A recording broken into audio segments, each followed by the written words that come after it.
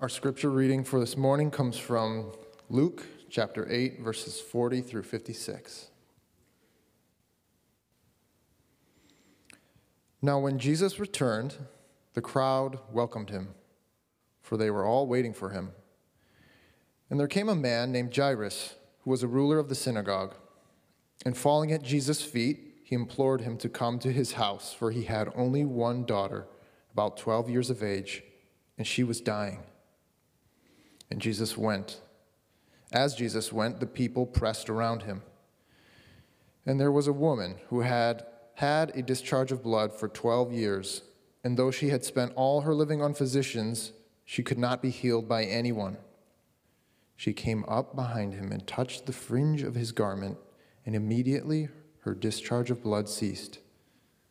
And Jesus said, "Who was it that touched me?"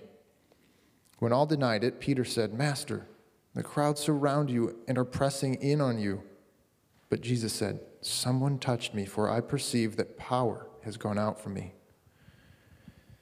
And when the woman saw that she was not hidden, she came trembling, and falling down before him, declared in the presence of all the people why she had touched him, and how she had been immediately healed.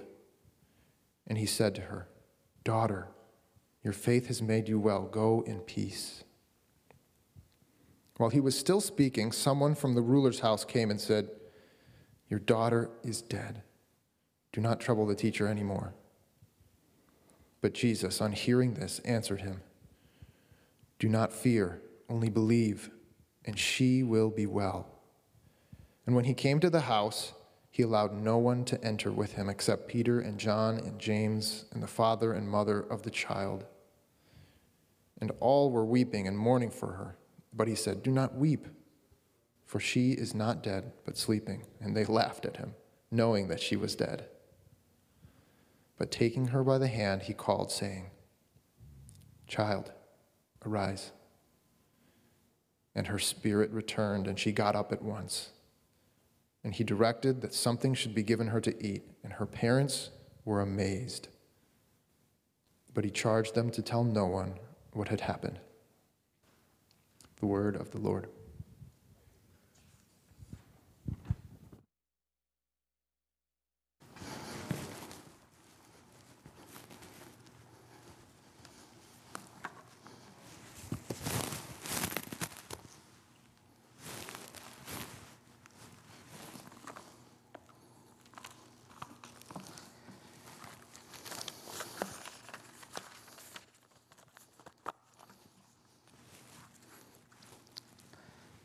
Good morning. My name is Manfred Caroli, and I'm one of the pastors here at Calvary. And it is a blessing to be opening God's Word with you this morning. And as we continue going through the New Testament in our sermon series for this year, we'll be looking into a powerful story from the Gospel of Luke. And I can't say enough how fascinated and excited I am, especially because I was personally confronted, I was personally challenged by it. We also will be able to see how the theme of faith and the kingdom of God are deeply connected. We are still living both challenging and yet exciting times in our time. And there are many emotions that we can choose to describe 2020 and even this year. And fear could be one of those words to describe it. And I know some of you might agree with me through various or different conversations that we had. This past season has touched many fibers in our society and has affected many people in various forms here in Oak Park, in our communities, but also around the world.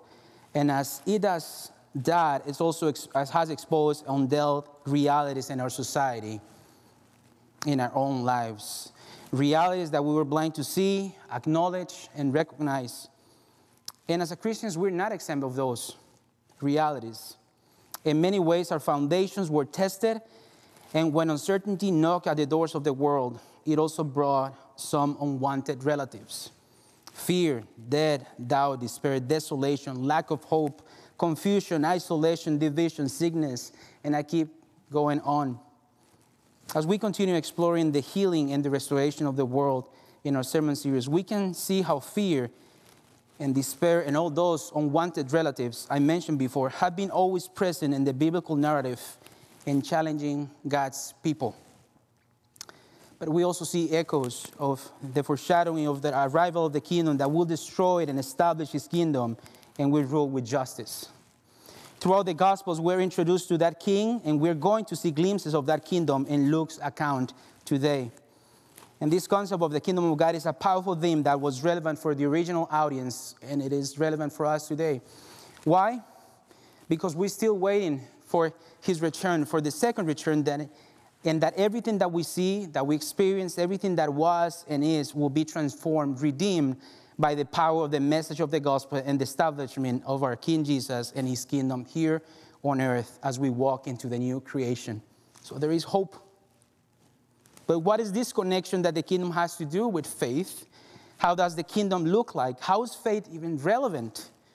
What does it mean to have faith in our world today? Where do you see the relevance of faith in the kingdom of God in your own lives, in our own lives? And with that in mind, I want to be making a few observations out of the passage that I was read today.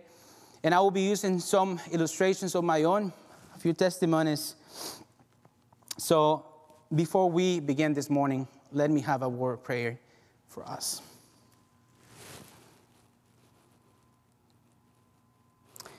Father, we come before you, acknowledging, Lord, that you are loving, caring, that you're so powerful, that you can do more than what we can ask, think, or imagine. We just want to take a moment just to acknowledge that. Father, I ask that you will turn this loaf of bread into a feast, a meal.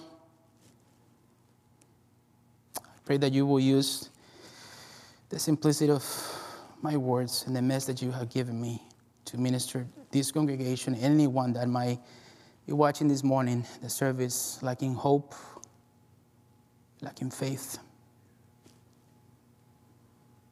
I ask for the Spirit just to move in a powerful way. We're nothing. This can be just words, but if you're moving, Lord, then unthinkable, the impossible can happen. I've seen it in my own life. So I just pray that these words will find good soil. I ask you that you will help me, my speech. I ask you that you will give me clarity of mind, that my words will be properly communicated. And this is for your glory, and your glory alone. Sea esto para tu gloria, Señor. Amen. And to be better situated in the narrative today, I would like to skim through some of the themes that precede our passage today, that is chapters 1 to 7. And Luke is purposely painting and grouping a logical set of events so that as he writes at the beginning of his account, we might have certainty, assurance, faith concerning the things that we have been taught. He does that in chapter 1, verse 4. And throughout the 7 chapters that precede our passage today, we see glimpses of that kingdom, of the kingdom of God, and his power introduced, pointing to Jesus as the central figure of this kingdom. He has the sovereignty, the authority as a king to overpower and setting free the captives over Satan's influence and control over their minds, bodies, soul, and their circumstances. And he can do so much more. As he does that, he's also inaugurating and providing glimpses of this new creation. In chapter C, we can observe how he has instituted a new type of rest. He has called 12 new leaders, his disciples, to lead his people, and also has given them new governing precepts. He's calling people into a new creation. He's calling people into his kingdom. All the signs and wonders are signaling his kingdom and what this kingdom is going to be. We have a glimpse of that when Jesus addresses John's disciples in chapter 7, when he says, "Go and tell John what you have seen and heard. The blind receive the sign, the lame walk, lepers are cleansed, and the deaf hear. The dead are raised up. The poor have good news of the kingdom preached to them." This kingdom is a place where his kingdom doesn't fit with the standards established by this world. It's an upside-down kingdom where the needs of the poor, the hungry are met, where the widow and the ones suffering and experiencing persecution are comforted and protected, we have a description of Jesus' manifesto in chapter 4, which provides us with a vision of what that kingdom is going to be. This is a kingdom where the Samaritan woman becomes a hero in the story and where women play such a crucial role. This kingdom doesn't follow political agendas, and where color or socioeconomic status doesn't define or grinds a voice around the table. Through the eyes of the people, this is a kingdom for we're citizens, and to be part and belong to, one has to believe and respond in faith. We enter the story with Jesus and his disciples returning from a lonely place where he heals a demon-possessed man, and he asks by the community to leave the area, so he returns to the other side. Once in Galilee, a crowd is waiting for him, and there he's not only expected, but he's also wanted. He's also wanted and welcome. Jesus enters into a very crowded situation, and just to give you an idea, this is kind of like he walks into a Galilee Palooza type of thing, where the crowds are choking, pressing Jesus. Something interesting is that the word choking in this chapter and in the original appears twice in Luke. The first one describes the thorns in the parallel of the sword in chapter 8:14, and the other one in our passage today, and what it seems to be a living illustration of that parable. That's what we're seeing right here in these verses that were read to us this morning. We're witnessing here two consecutive miracles, two realities that are connected. And like the other miracles that precede our passage today, these two also point out to the person and the authority of Jesus and his kingdom. At the same time, there is a strong theme of faith and fear. And I want to suggest that both fear and faith go together. With this in mind, let's dive into a passage. And as I said, I will make a few observations, and then I will share in a few testimonies during the application side. First observation that I want to make is that faith is not the absence of fear. In these verses, we're introduced to Jairus, a well-known and respected man in the community. He's also in charge of various services in the synagogue. Some commentators have suggested that this was a man with some sort of like influence or status in his community. But before he even expresses a word, he throws himself at Jesus' feet in desperation because his 12-year-old daughter, it's about to die. This is not only a difficult situation, it is also a terrible place to be as a parent when someone that you deeply love is about to die. I can identify myself with Jairus in so many ways. Luke tells us that Jesus responds by heading immediately towards his house. As they're going there, the crowds keep on pressing on him, what makes the journey to get to Jairus' house to become slow and difficult. Perhaps our lives can look like that when we are in grand need of a response and we need deliverance from the Lord, or when we experience in tribulation, difficulties, or fear, making it hard to have faith and to believe, to have hope. And perseverance becomes a challenge. But there is more. Jesus' journey is abruptly interrupted when a woman who had a blood discharge for 12 years, as many years as Jairus' daughter, comes behind Jesus, touches him, and gets healed immediately. This is a kind of like healing on the go situation. What it seems like an interruption for us when we read those verses becomes an opportunity for Jesus. Besides, he was used to these kind of situations, and he knew how to capitalize and turn them into a trampoline of opportunities in his ministry to display his power, authority, and love in an even greater way. This interruption and necessary pause becomes the fuel for what's coming next. It's also important to observe that as a physician, Luke wants the readers to know that this woman spent all her resources on doctors and that no one could heal her. This woman not only lost her financial resources, but she was also beyond cure. She was beyond healing. Also, he wants us to know that Jesus is dealing with two impossible situations to provide restoration or to provide healing according to our human and limited standards. The first one is death, humanity's greatest enemy, and then a chronic and uncomfortable condition that represents any physical and medical situation impossible to be treated, like the one this woman experienced for 12 years. but also that both Jairus and the woman represent two different spheres in her society.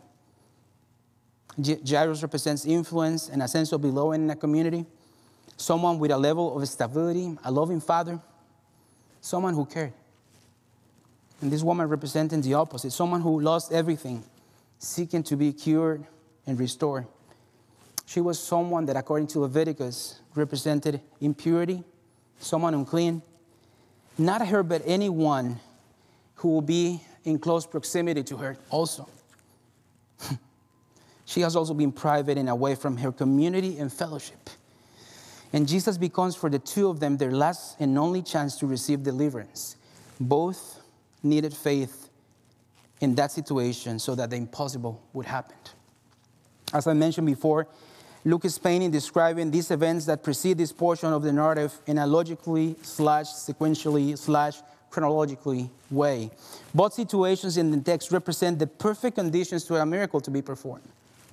Our actors seem to be in the right place at the right moment, as if their lives were purposely synchronized and pushed towards that time in history. After touching the fringe of Jesus' garment, she gets immediately healed. And the procession to Jairus' house is interrupted when Jesus declares that someone has touched him because power has gone out of him. The miracle is incomplete. When Jesus asks, "Who touched me?" he's not trying to find out who actually physically touched him. Rather, he wants to acknowledge the person who is imploring for something else, for something greater, and to be fully restored.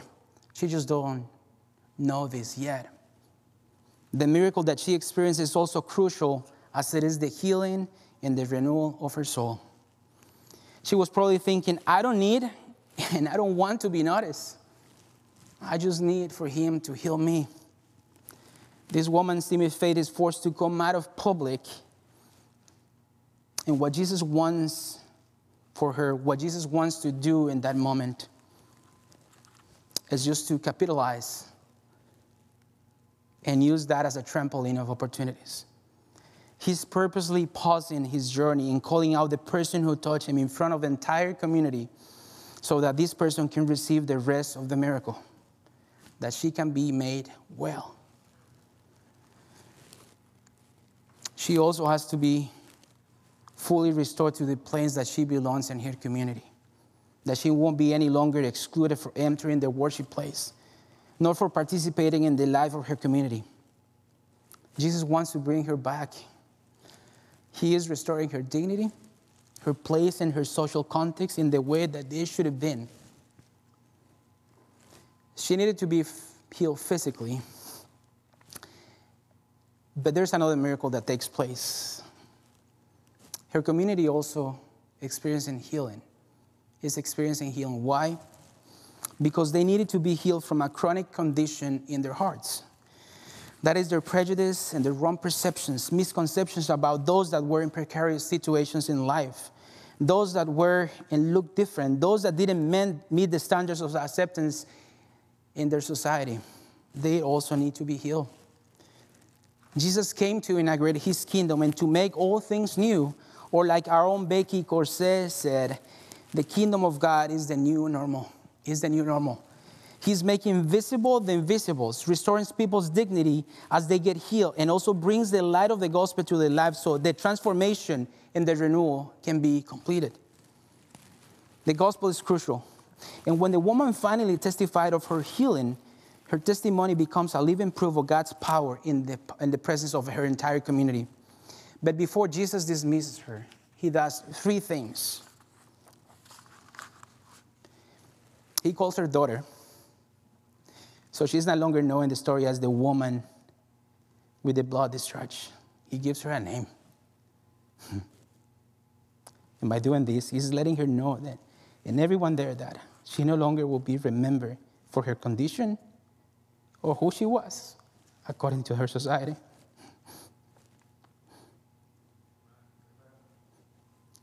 Instead of that, she gets rightfully placed as a member of the kingdom. It's powerful. Jesus turns her timid faith into a stronger faith by pointing out that it was that timid faith or fearful faith in Jesus in his person and not in his garment that made her well. In verse 48, we read that Jesus said, "Daughter, your faith has made you well." It was her faith in Jesus was the channel through which Jesus' power worked. And then Jesus sent her in peace, reassuring her that what he has given her, his shalom, brought her wholeness, something that Paul reminds us in Romans 5:1 when he says, "Therefore, since we have been justified by faith, we have peace with God through our Lord Jesus Christ." What Jesus has given her cannot be taken away from her. So faith is not the absence of fear. Number 2, we never need more faith than what we need to have faith. The procession to Jairus' house is about to resume when someone from the ruler's house brought news that his daughter died. Just like that. Your daughter is dead. And I cannot imagine what was going through Jairus' house. The journey has been long enough. He's been waiting, trusting at that point. And I don't know, maybe he was thinking, are you kidding me? Is this it? Are we late? And think about it. At the beginning of our story today, we have Jairus asking Jesus to come to heal his daughter, who is about to die. They start a very bumpy and slow procession right to his house, and that journey is abruptly interrupted. Jesus does an incredible healing and display of his power in the presence of the community. They're finally getting ready to resume the journey to Jairus' house when someone gets and throws a bucket of cold water over Jairus' head. And I'm going to say, I think it's important, like, as far as the messenger, I don't want to kill the messenger. But let's say that they should have sent someone else to deliver this news to Jairus. He was probably the most sensitive person. But what it seems like an interruption that brought healing to the woman became the delay that stopped Jesus from healing Jairus' daughter. It seems that it's too late. But is it late for Jesus? Is he ever late? Your daughter is dead. Do not trouble the teacher anymore, is what we read in verse 49. What this inexperienced messenger wasn't taken into consideration with his declaration was that Jairus' daughter wasn't dead. A spoiler alert. She was sleeping. And the circumstances that are surrounding her situation are not permanent. And the second thing that he missed out is that Jesus is not merely a good man, a teacher. He's the incarnated, all-powerful Son of God, who's never trouble, never surprise, never late, whose power isn't conditioned by any circumstance in this world. But Jesus doesn't even bother to talk to the messenger. In response, Jesus addresses Jairus directly and tells him 3 things. Do not fear, only believe, and she will be well. And what Jesus is telling Jairus here is that he can overcome his fear with courage, with the same courage and boldness that he showed at the beginning of that journey. The same courage that brought him to Jesus in the first place. In other words, everything he heard or claimed to know about Jesus was being tested in that moment. His entire belief system was being tested. And the only way to overcome that fear is to exercise his faith and put his trust in Jesus. I know what you're thinking, and I know what you're feeling. But do not succumb to fear. Do not let fear to control you. Don't give in, is what Jesus is telling Jairus. The circumstances and the facts are screaming out loud that his daughter is in a situation beyond reach, and that it's impossible for this story to have a happily ever after ending. Jesus is saying that everything is going to be well, that his daughter is going to be okay. She is going to be okay. Jairus needs to know that the current circumstances, or as a matter of fact, any impossible situation or circumstance doesn't determine or can overshadow in any way Jesus' power. He will do what he said he would do, And he's asking Jairus to focus on him and not on the news he just received, for as bad as those are. Surrender your faith to me, not to despair and your circumstances. They finally get to Jairus' house. But Jesus enters into no party. The crowds are not longing for him or waiting for him. Jesus enters into this house, which has become a place full of grief, pain, despair, and sadness. There is no hope. He enters into a tomb, and he drags Peter, John, and James into it because there is a lesson that they need to learn. And then there's a lesson for us to learn as well. Jesus asked the parents not to weep because he knows something that they don't. The girl is not dead. She is sleeping. Can you tell the difference? In response, they laugh at him. But rather than arguing with them, as he didn't argue with the messenger, Jesus simply takes her by the hand and tells the child to arise. It's time to wake up, just like that. His approach to death was like a father who puts his children in bed and wakes them up next morning by saying, hey, it's time to wake up. Breakfast is served. We have a picture here of the creative and living, giving power of Jesus and his authority over death. He's conquering and telling death what he's planning to do about it. And he's sending a message to let us know where all this is heading and what the new creation is going to look like. In the new creation, death won't have a place. Jesus is making a promise. He's making a statement. His power is so magnificent that he doesn't fight death. He doesn't have to. He simply commands it with a soft voice and breathes life into his creation, in his creatures. This is a recreation of Genesis 1. That is the beauty of the kingdom of God. Our passage ends with a resurrected daughter.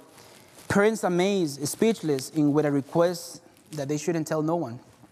And it's not clear why he asked this, but I can only suggest that he has no interest only to be known as the one who does the miracles. He wants to be known and experienced with the miracle or without it. Faith in Jesus and in the gospel of the kingdom of God means that the King has the absolute power to bring wholeness of life and restore all things. And that we as members of that kingdom are called to believe and wait with expectation that it will happen in the perfect time. It's going to happen in his time. But what does all this mean for us today? In the gospel of the kingdom of God, there is nothing beyond the reach and the power of Jesus, no matter your situation today, no matter what you're going through, or how long you've been going through, or what you've done. The gospel is enough for you this morning.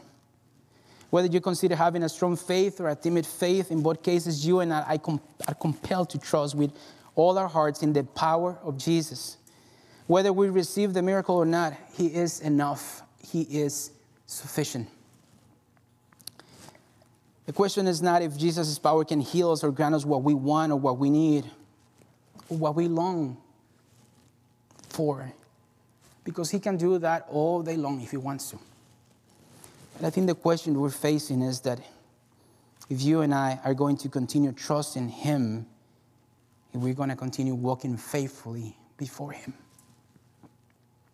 Can we trust that the way maker, the promise keeper, the one that is light in the darkness, can bring us the healing and peace that we need here in this life or in the life to come? The Christian life, as you know, is not a life without suffering. But at the same time, as that is true, it's also true that we are called to rest in the fact that he has conquered the world. Faith is not the absence of fear, and rather the assurance of the things hoped for, the conviction of the things not seen. That's what the scripture says. And I love a quote from Matt Chandler that says that faith doesn't mean an absence of fear.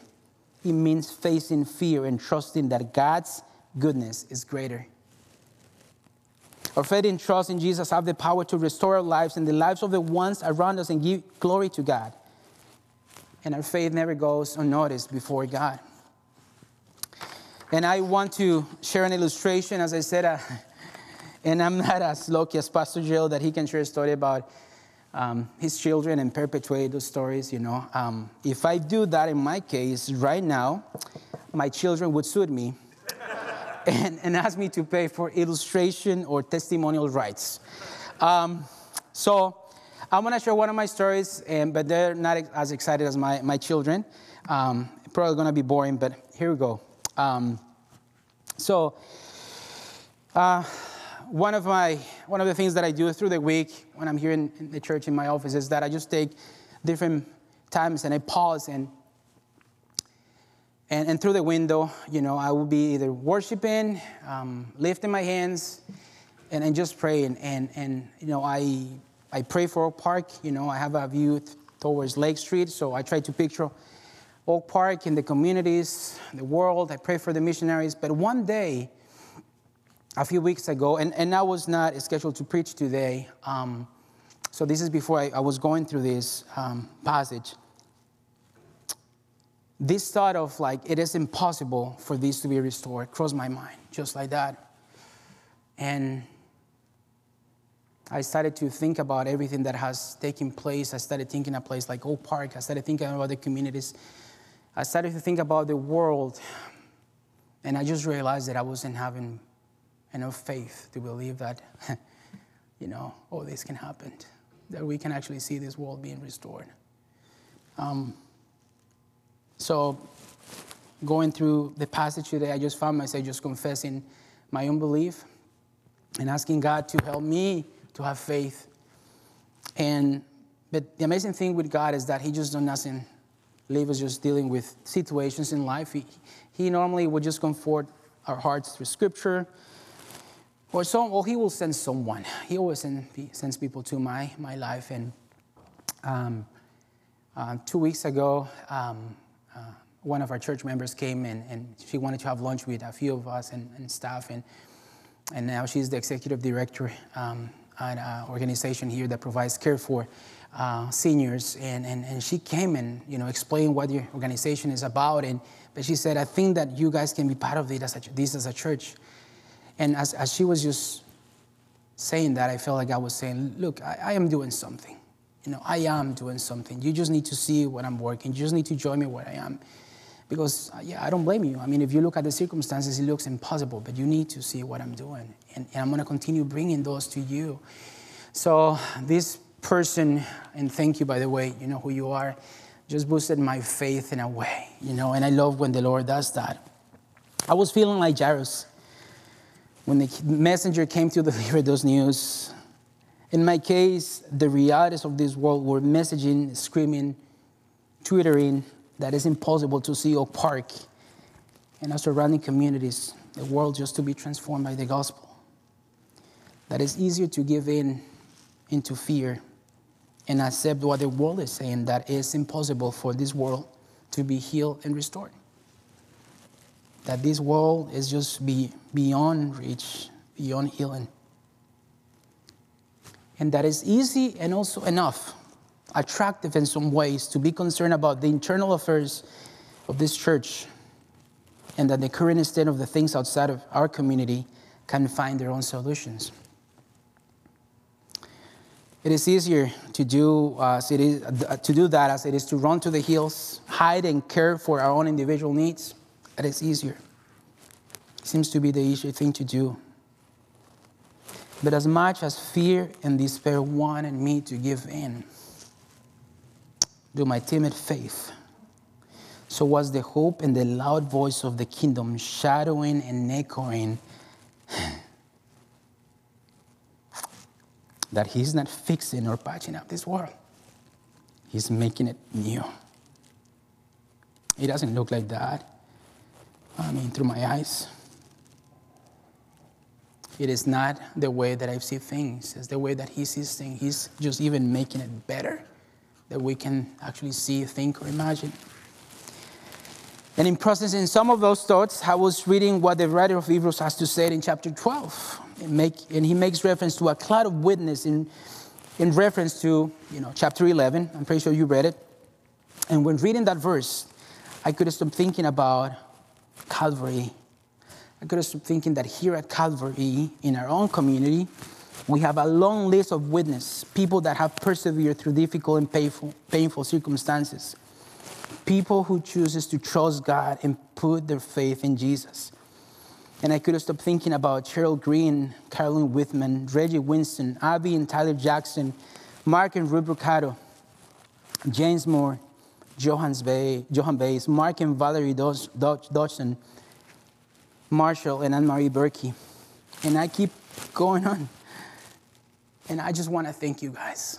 I want to thank you because the Lord has used you to boost my timid faith and to show me that the kingdom of God is here, now, that is near, that is coming.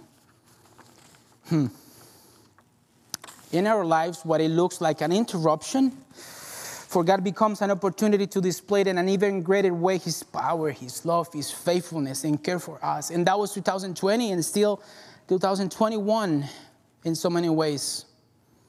It's an opportunity to examine where our hearts were or are and where our faith was or is. If you're watching this and you're going through a crisis of faith and all the pieces that were holding your life seem to be falling apart, you might be in the place that God wants you to be at. The way that I see it is everything is part of a necessary change of events that rest under the sovereign person of God. And it's for us to turn to Him. There is no place to run.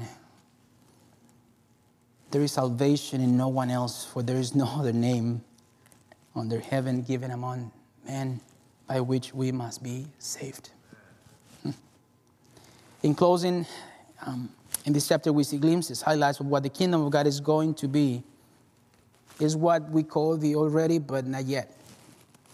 We see here a preview, if you were, of that promise, where our entire beings, bodies, minds, souls will be perfectly renewed along with all creation.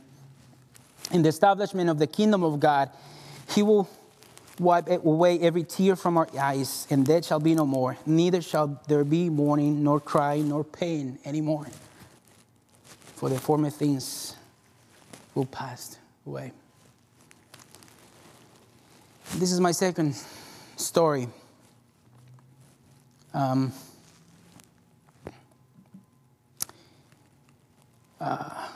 Spring 2012, early spring 2012. And 4 days from now, 9 years ago, we were in the Middle East. And I think you heard part of this story. I just got I can still see that bag of green coffee beans that I was on my way to roast and just dropped my daughter. And I was going to the market. And if you've been in the Middle East, have seen pictures, those places got super crowded. And as I was getting to the roasting place, I got a call from the other city where we lived for years, just letting me know that all security protocols have to be activated. 3 days before that, a colleague was kidnapped by a terrorist group. And the phone call that I received was just to let me know that a good friend just a few minutes ago was just killed by the same terrorist group. And I remember that everything was spinning around super fast, and I'm pretty sure that maybe some of those coffee beans were popping or roasting the way that everything was spinning. And so, yes, activate all the things that we knew, retrieve and go home, pick up my daughter, and then lock ourselves in and just to, have the phone ready just in case. And I'm going to fast forward you guys to 2 weeks from that day. We're getting ready to be evacuated from the country. And we're in the capital now. We are about to be part of a crisis retreat, just to debrief everything that happened. We took the things that we were able to take, and A friend of mine, a Dutch friend of mine, I love Dutch people, super sweet guy. He was one of my teachers in the institute. He asked me to have coffee with me, and we were part of this very close group of friends in our community. And so finally got to the place where he asked me to have coffee with him, and along in our conversation, we just processed some of the things, We're grieving, we're in shock. It was a super traumatic experience. And he said, "Did you hear?" I said, "What? What did I hear? What happened at the hospital?" I said, "No, I didn't know." So after our friend the body was taken to the hospital, some of his teammates were asked to come in to identify the body. They finally made it to the hospital. This is what my Dutch friend is just describing to me, and he heard this from them because we were in different cities. And he said, well, yeah, so they went to the hospital, identified the body, but right away they asked just to be left alone with the body. And so once the room was cleared and all the medical staff left the room, these three guys did something. Yeah, they just challenges, my thinking, and I think anyone's, and it might do the same for you. Uncover the body. The body was beyond, now it was not only dead, it was a dead body, but it was just beyond, it was terrible what happened and the way that it happened. And they just laid hands on the body. And with a lot of faith, they started praying for that body to be resurrected. And they prayed and they prayed and they prayed. And nothing happened. Nothing happened. Once I think that my friends' faith, or that they experienced defeated, they were defeated on that day. Let me tell you, they didn't. They didn't because they knew something, that dead will be no more. They didn't receive the miracle that day, but one day,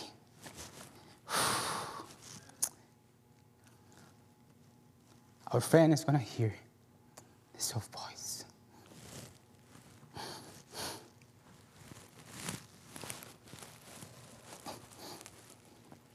Our friend is going to hear a voice saying, "Wake up.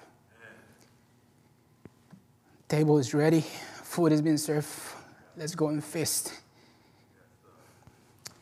It is a promise. It's going to be a reality. That is our faith. That is our faith. That is display of power in the healing of the woman and the resurrection of the child remind us this morning that Jesus' dominion has no end. He has power over the darkest forces operating in this world. And that the healing and restoration of this world are both a reality and a promise. We need faith to navigate both. We need faith. But before I pray this morning, let me ask you this. In whom are you trusting for your salvation? What are you seeing glimpses of the kingdom of God in your life? Your family, your marriages, your neighborhood, your school, your workplaces?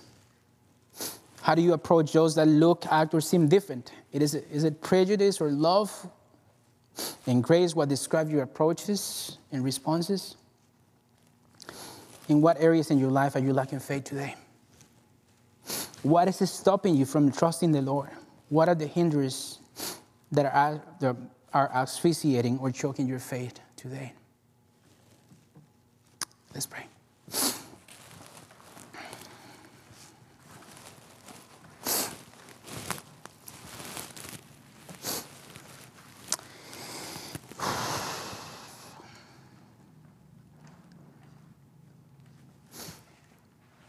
Father, you are greater than what we can think or imagine.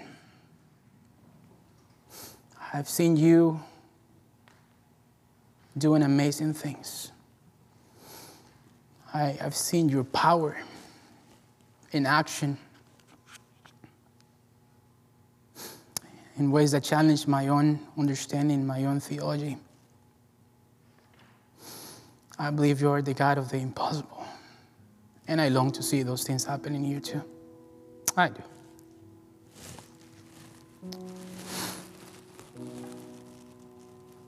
We need to hear your voice. And this morning I want to pray for those in our community here at Calvary or out there that are feeling hopeless and tired.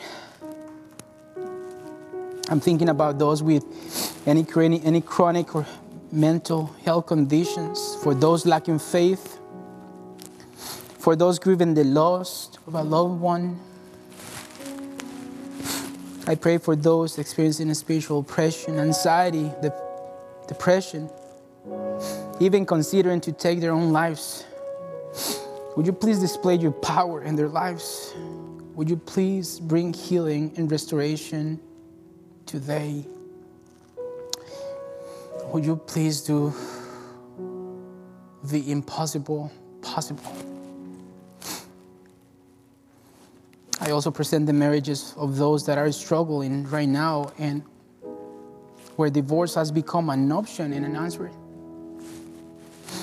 I ask for those experiencing isolation, rejection, discrimination, and persecution. I pray for our church here at Calvary and for the global church. I pray that we can see you with anticipation, that we can be healed against any prejudice or blindness, if any. We ask for perseverance, humility, unity in our time today. I ask that you will increase our faith to believe that you can do anything. Give us faith as we navigate the promise and the reality of the new creation. Would you please just move? Would you please breathe life? I ask these things in the powerful name of Jesus. Amen.